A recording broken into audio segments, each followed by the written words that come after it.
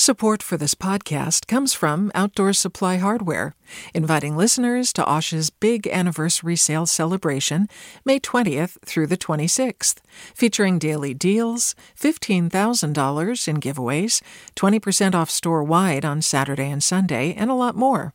Learn more at osh.com. From KQED. Welcome back to Forum. I'm Mina Kim. In more than 20 states, Republican lawmakers have introduced proposals to restrict teaching about systemic racism or other, quote, divisive concepts in schools, saying the effort is a fight against critical race theory, a concept that emerged decades ago in legal scholarship that examines racism in U.S. laws and institutions. We look at what critical race theory is and why it's stirring backlash now. And joining me first is Dr. Kendall Thomas, a professor and co-founder and director of the Center for the Study of Law and Culture at Columbia Law School. Kendall Thomas, thanks so much for joining us. Kendall Thomas, are you there? Thank you for having me. Yeah, really appreciate having you here. In 1995, I know you co-authored the book Critical Race Theory, the key writings that formed the movement, which collected important and foundational essays on critical race theory. So can you just start by explaining the main pillars of it, what critical race theory is? I'd be happy to do that. I am a member of the Brown versus Board of Education generation. Brown was decided in 1954. I was born in 1957. And my family sent me to public schools as a child with the hope that I would receive the kind of public education that previous generations of my family had not been able to receive, in part because of the Supreme Court's decision in 1954 declaring that separate but equal racial segregation, Jim Crow public education violated the Constitution. And yet, within a few short years, it became apparent all over the country that the promise of Brown, on which so many African American and other people of color had invested such hope, was being unrealized, and that the problem of what the Supreme Court was later to call societal discrimination was acting as a brake on the kinds of changes that the Brown Court envisioned in addressing the problem of Jim Crow segregation. Critical race theory tries to bring together a number of diverse approaches and ideas that try to answer the question, why have we, notwithstanding the fact that we have witnessed these important legal reforms with respect to race, still seen such persistent and entrenched systemic racial inequality? Why do we still wrestle all these many years after Brown versus the Board of Education with the realities of institutional racism? And critical race theory offers an account of institutional racism that allows us to let go of the story that racism is always and everywhere and only about individual acts, prejudice, bias, animus, and hatred, and looks at the ways in which racial inequality and the historical legacy of racism in America is baked into our institutions, baked into our social structure in ways of which we are not always aware. So, things like Brown, which were facially neutral, for example, or were trying to create equity, that we still have persistent segregation in different forms, or racism, Absolutely. As you say.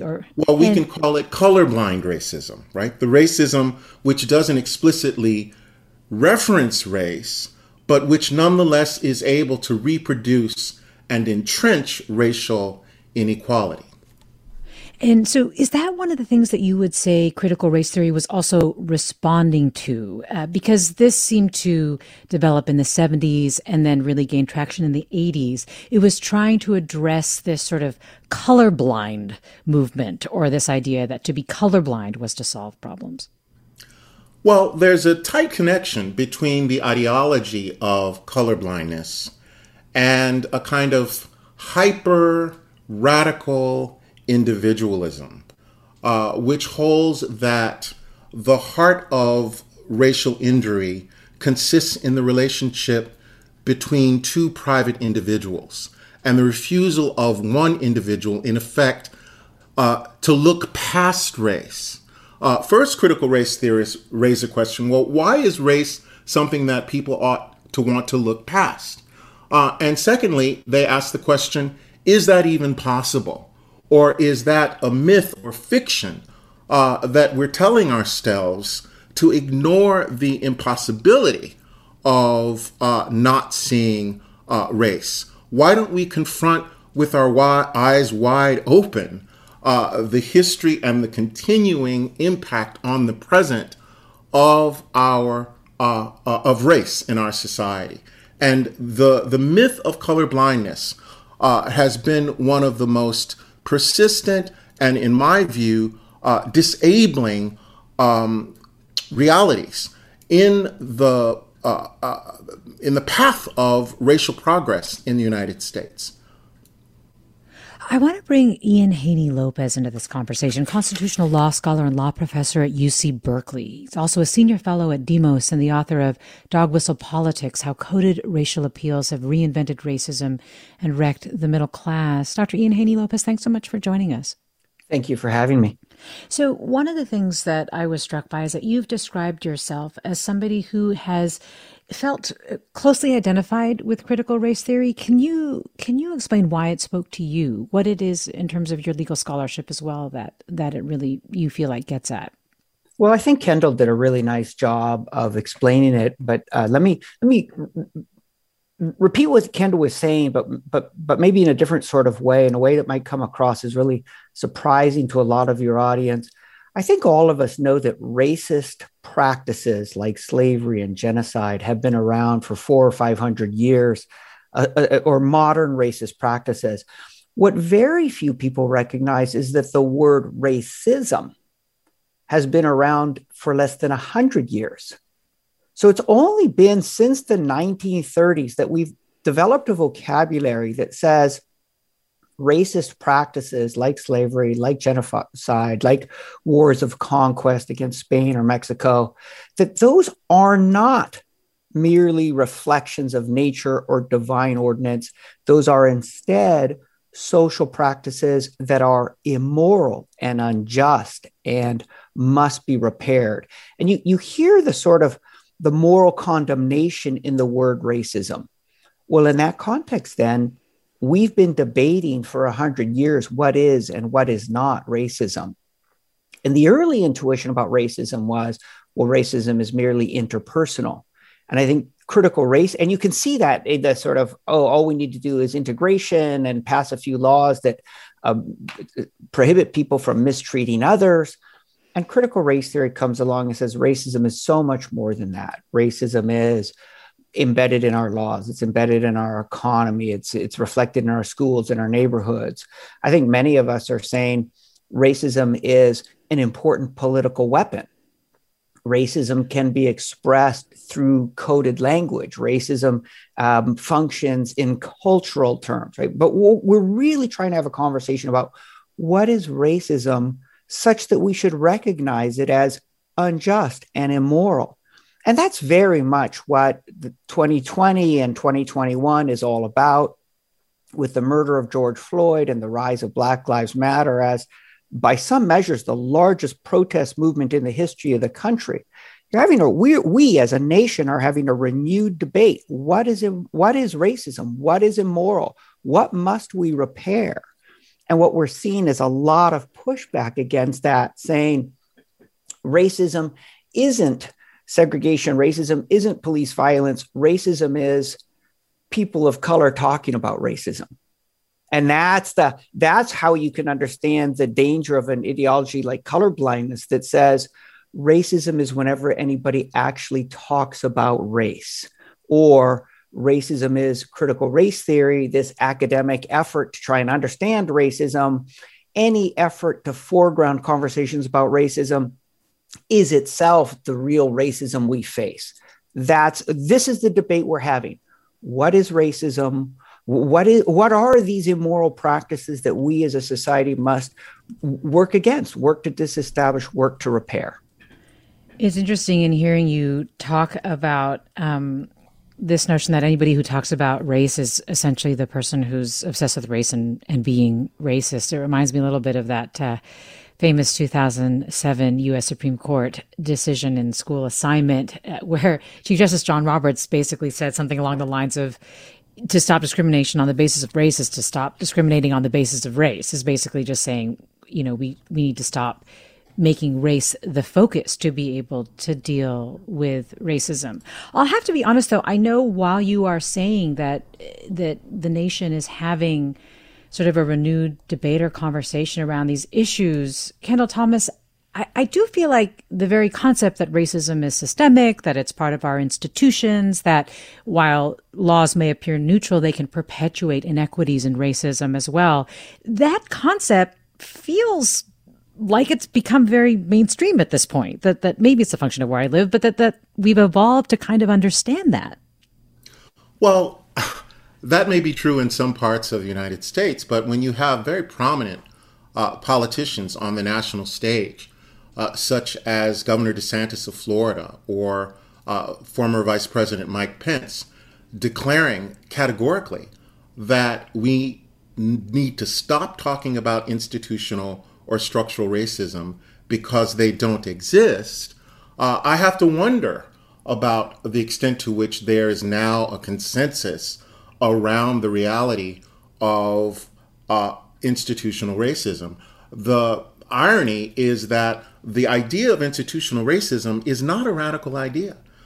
In many ways, critical race theory builds upon an insight that I encountered as a young law professor in a memo that was written by the late Justice Antonin Scalia in the case of McCleskey versus Kemp, one of the Supreme Court's most important death penalty cases, in which the court was asked to pass on the constitutionality of Georgia's death penalty system, which didn't sentence people to death on the basis of race, but which nonetheless had a disproportionate impact on Black criminal defendants. And in this memo, Justice Scalia said, look, everybody knows that racism is pervasive and a systemic fact in our criminal justice system. It affects jury decisions. It affects prosecutorial decisions. Justice Scalia, in fact, went so far as to say that institutional racism in our criminal justice system was ineradicable. Critical race theory disagrees with that pessimistic view and holds that no, systemic racism is not ineradicable if we are willing to reckon with it. It is not natural. Racial exclusion is at odds with the deepest commitments of our constitutional democracy. And if we can muster the will to take up the unfinished project of making America a more perfect union, a union in which racial exclusion is not part of the bedrock of our Republican democracy, then we can overcome the kind of view which holds, as Justice Scalia did, that racism was somehow permanent and ineradicable. We're talking with Kendall Thomas, professor and co-founder and director of the Center for the Study of Law and Culture at Columbia Law School. We're also talking with Ian Haney-Lopez, constitutional law scholar and law professor at UC Berkeley. We're talking about what critical race theory is and also examining the recent backlash against it. And I want to invite you, our listeners, to join the conversation. What are your reactions to what you're hearing? What questions do you have about critical race theory? You can give us a call at 866-733-6786. Again, 866-733-6786. You can also get in touch on Twitter or Facebook at KQED Forum. Email your questions to forum@kqed.org. Ian Haney-Lopez, Kendall Thomas brought up Governor DeSantis, for example. I want to talk about why people are talking about critical race theory now and why it is roiling people on the right and why it is spurring Republican lawmakers to to propose legislation or make other proposals around trying to eradicate critical race theory, say from schools or universities. First, we know that there is actually a person, like a conservative activist named Christopher Rufo, who's a fellow at the Manhattan Institute, who has openly admitted and takes pride in the fact that he drummed up the conflict over critical race theory because he saw it as a potent political weapon. Can you talk a little bit about that realization, but yet at the same time, it doesn't really seem to matter? Like it feels like it has caught fire in some way and really galvanized people, especially on the right? Yeah, I think pointing to Rufo is really important. So on the one, in one way, we're talking about something that's happened just recently. And in another, we're talking about what's been happening politically for 60 years. So on the immediate front, you have somebody, Chris Rufo, recently hired at the Manhattan Institute, who recognized that there was a lot of anxiety among whites about diversity, equity, and inclusion trainings, and who wanted a way to brand that anxiety. And diversity, equity, and inclusion, that language wasn't going to work because there's still a lot of positive connotations with that language. So he seized on critical race theory, which combines two elements that have been part of culture war politics for 50 years. One is a concerted effort to talk about racism, and the other is legal academics or academics in general, right? The elites as cultural elites supposedly looking down their noses at working class folks rather than the economic elites who actually pull the levers of power in our society. So critical race theory became a convenient target. Rufo has been remarkably transparent, boastful even about the fact that he could care less the actual content of critical race theory, that his project was instead to strip it of all meaning and then to rebuild its meaning with, as he put it, everything toxic in America. So this is a concocted culture war. And it doesn't matter what critical race theory really is in this culture war. What matters instead is the way the term functions as dog whistle politics. And here I'm going to put the attacks on critical race theory in the context of attacks on, let's say, right now, transgender people and supposedly putting children at risk in bathrooms, or attacks on the integrity of the 2020 election and massive voting fraud. These are ways in which the right seeks to stir social conflict, social strife as a divide and distract tactic.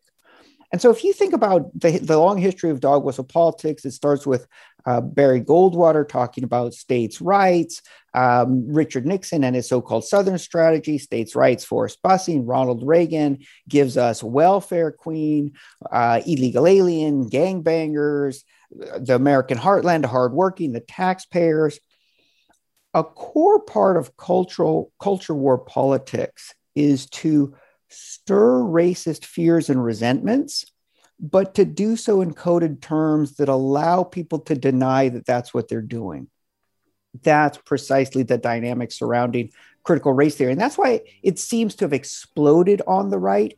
There was already a sort of a vehicle, a commitment to this sort of demagogic politics. And critical race theory emerged as another useful term in the way welfare queen was once a useful term. A way to say to whites, that all this talk about systemic racism or equity and inclusion or affirmative action, it is actually racism against whites. Dear white people, when people of color say things like Black Lives Matter, what they really mean is white people don't matter, right? That this is anti-racist. This is racist against whites. And so the myth then is... Yes, let me interrupt you there and say that we'll have more with you right after the break. This is Forum. I'm Mina Kim. Support for Forum comes from San Francisco Opera. Set 10 years after a school shooting, the critically acclaimed opera Innocence takes us into a complex emotional journey where our understanding of innocence and guilt is constantly upended. Kaya Sariaho's ethereal score collapses the past into the present as a community of survivors grapple with how to move forward. Don't miss the highly anticipated American premiere of Innocence. June 1st through 21st. Learn more at sfopera.com. This is Forum. I'm Mina Kim. We're talking about critical race theory and the recent backlash against critical race theory with Kendall Thomas, a professor and co-founder and director of the Center for the Study of Law and Culture at Columbia Law School, also the author of a book on foundational writings and also contributed to foundational writing on critical race theory. Ian Haney-Lopez is constitutional law scholar and law professor at UC Berkeley, author of Dog Whistle Politics, How Coded Racial Appeals Have Reinvented Racism and Wrecked the Middle Class. And Ian Haney-Lopez, this listener sort of underscore something you were saying. Mike writes, I accept all of the premises of CRT as far as I understand them, because it is simply the honest empirical observation of historical events and economic facts as they have played out and become institutionalized. Unfortunately, we live in a time in which one side, the GOP, dishonestly and cynically uses CRT as a political tool to preserve the racist status quo. I want to ask you, Dr. Kendall Thomas, for your reaction to what Ian Haney-Lopez is saying and what you view as the emotional core that's animating the explosion and backlash, and if it does have something to do with it providing or being framed critical race theory as something that is really about being anti-white. Well, I think, in fact, that we need to step back, as Professor Haney-Lopez has invited us to do, and look at what the politics of this thing are. And I always go back to the press conference that then candidate Donald Trump held after the Republican primary in Nevada, in which he said to his assembled audience, I love the poorly educated. And I think the Republican Party loves the poorly educated. They love them so much that they want to keep them uneducated. And so what they've decided is that in the absence of a principled and positive alternative to the emerging multicultural, multiracial, democratic future of America, that they're going to practice a kind of purge politics. These folks who are behind the attacks on CRT know they can't be anti-racist, so they're anti-CRT, three letters into which, as Ian said, they have tried to pour everything that is bad in the world. But they could care less about CRT because what they want to do is stoke racial fear and distrust in order to distract us from the failures of the radical right all over this country. I spoke a couple of weeks to an audience in Georgia on the same day that the Georgia State Board of Education issued a resolution condemning critical race theory around the beginning of a fiscal year 2021, in which public education in Georgia is going to be cut by almost $1 billion. So the Republican Party under Mr. Trump has presided over an upward redistribution of wealth and resources to political and economic elites.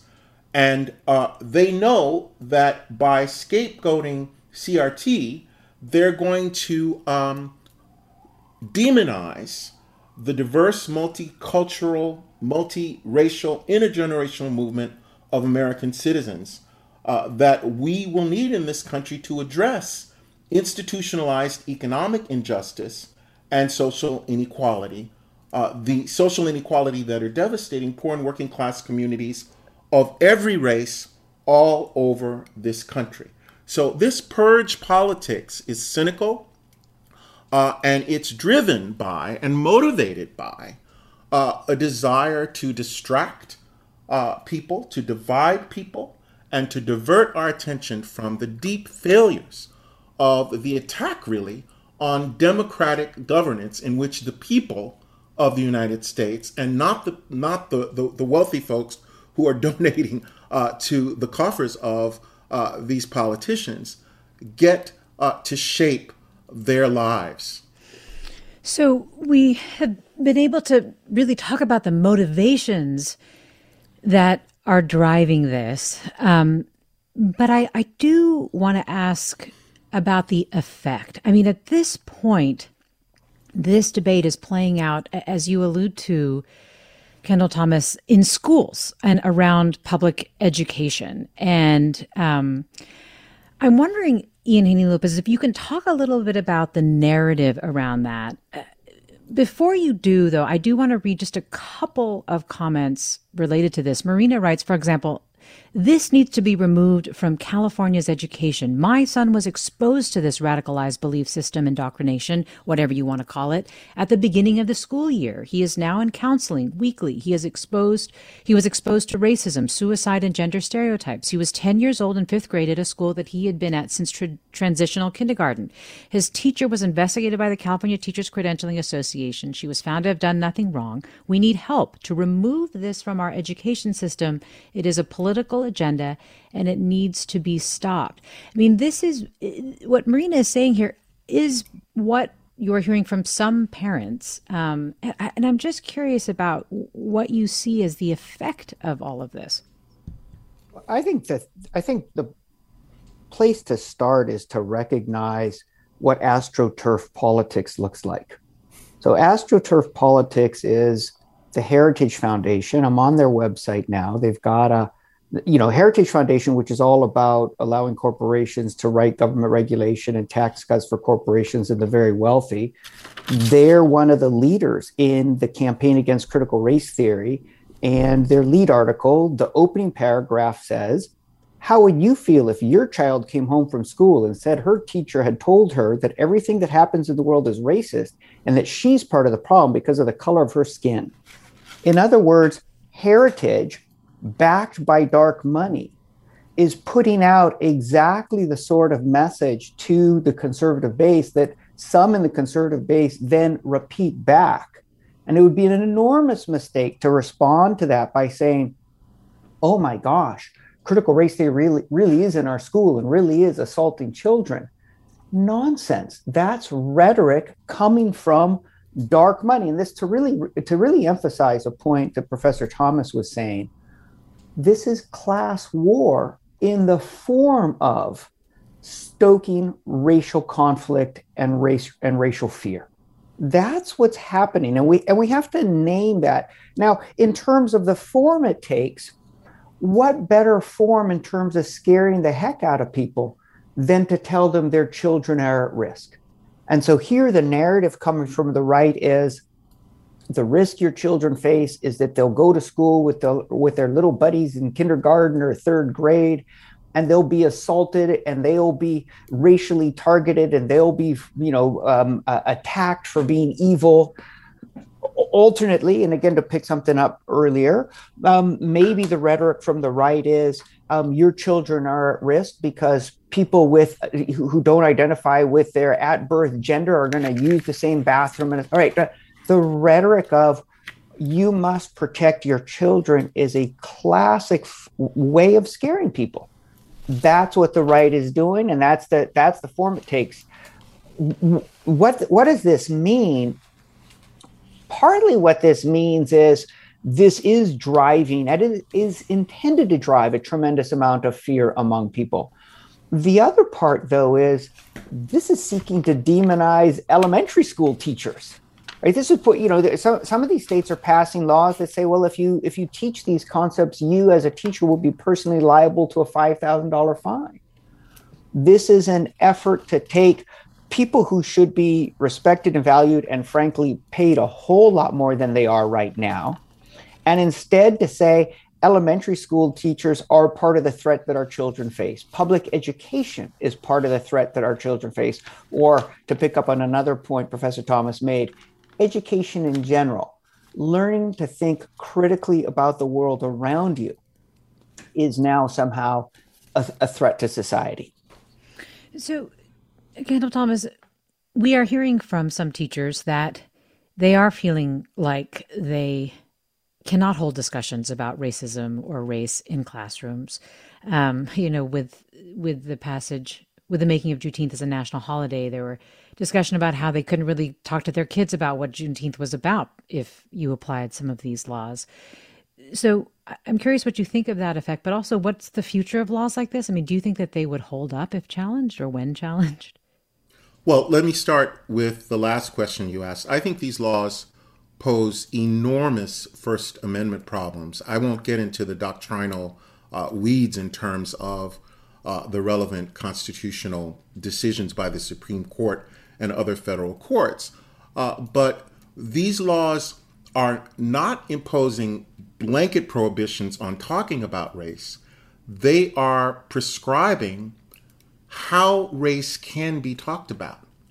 And that ought to be deeply troubling to anyone who is committed to a robust system of freedom of expression in our public schools, and who's opposed to the government dictating how people can think and what sorts of ideas can be presented in public education.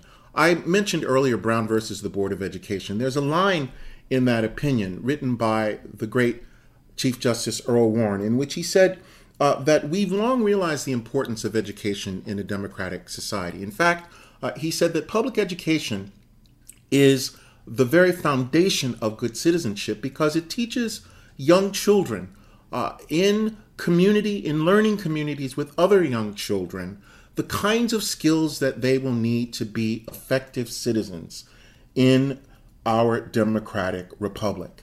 What these attacks on critical race theory sadly show beyond a shadow of a doubt is that that democratic vision, and thus democracy itself, is at risk. These attacks on democratic education are attacks on democracy itself. And the cynical effort to exploit and manipulate the racial illiteracy in the United States would not be possible if the radical right wing were not committed to a politics of general illiteracy. 50% of Americans cannot read above an 8th grade level. The Republican Party knows that. They know then that they can invent this monster that they call critical race theory, even though many of the ideas that they are imputing to critical race theory are ideas that critical race theory was forged to dismantle, right?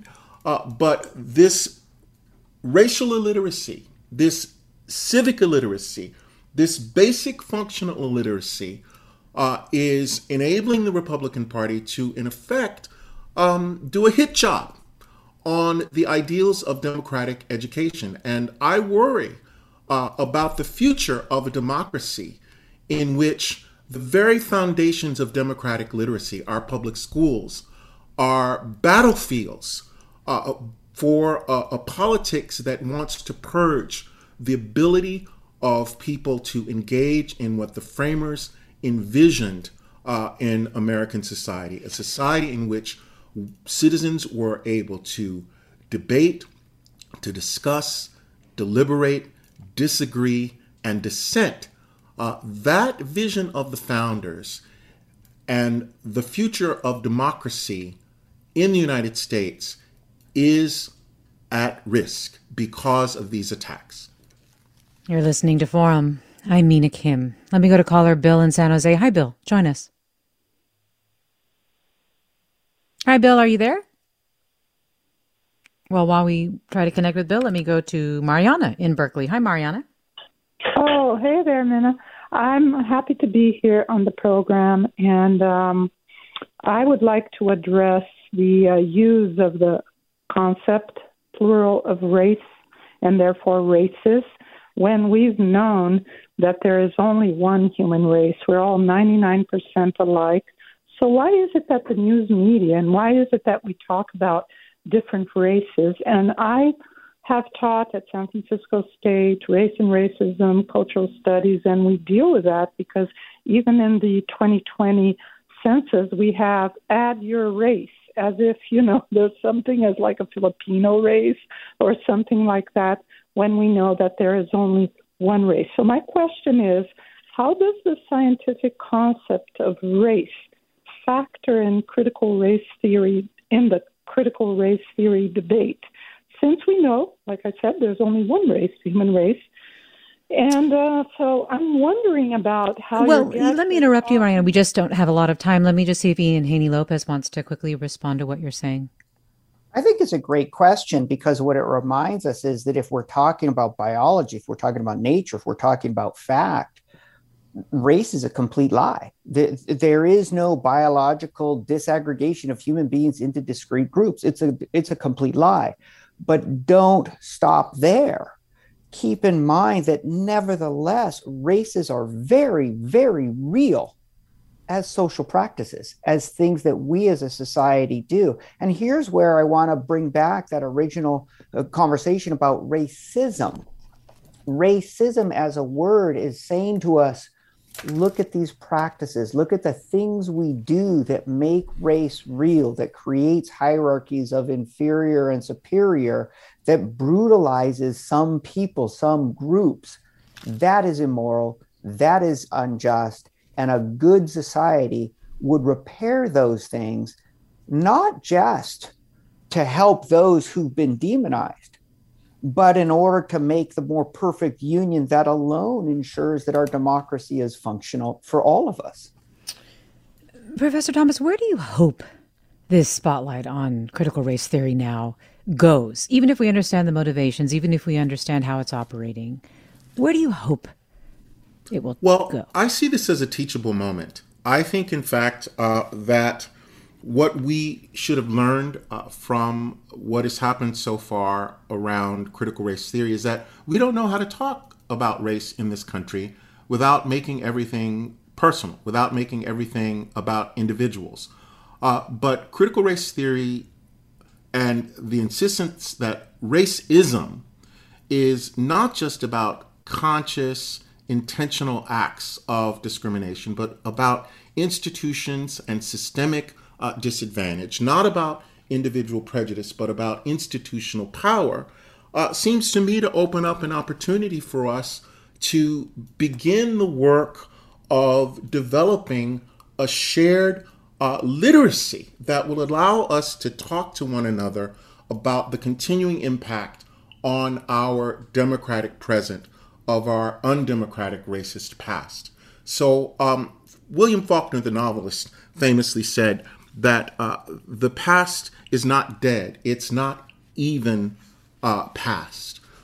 This gives us an opportunity, I think, to come up with another vision, another way of imagining our democratic republic in which we are not afraid of this history of racism, in which we recognize that that history, however much it hurts, if we're willing to face it head on, can be used to heal the wounds, the very real wounds on our American body politic that the history of institutional racism has inflicted. Well, I want to thank you, Dr. Kendall Thomas, professor, co-founder, and director of the Center for the Study of Law and Culture at Columbia, for joining us. Ian Haney, constitutional law scholar and law professor at UC Berkeley, for joining us as well. I want to thank our listeners for their questions and thoughts. And also, I want to thank Blanca Torres and Caroline Smith for producing today's segments on Forum. Thank you for listening to Forum. I'm Mina Kim.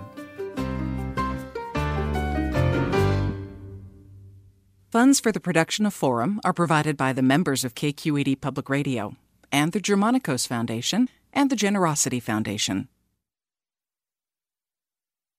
Support for Forum comes from San Francisco Opera. Set 10 years after a school shooting, the critically acclaimed opera Innocence takes us into a complex emotional journey where our understanding of innocence and guilt is constantly upended.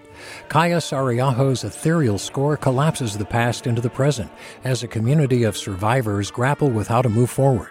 Don't miss the highly anticipated American premiere of Innocence, June 1st through 21st. Learn more at sfopera.com. We've all got those parts of our house where the internet just won't go. Well, if you had wall-to-wall Wi-Fi from Xfinity, you could worry less about dead spots. Because with wall-to-wall Wi-Fi from Xfinity, you get fast speeds, reliable connection in every room, and power for all of your devices, even when everyone's online. That's wall-to-wall Wi-Fi only with Xfinity. Restrictions apply, not available in all areas. Actual speeds vary.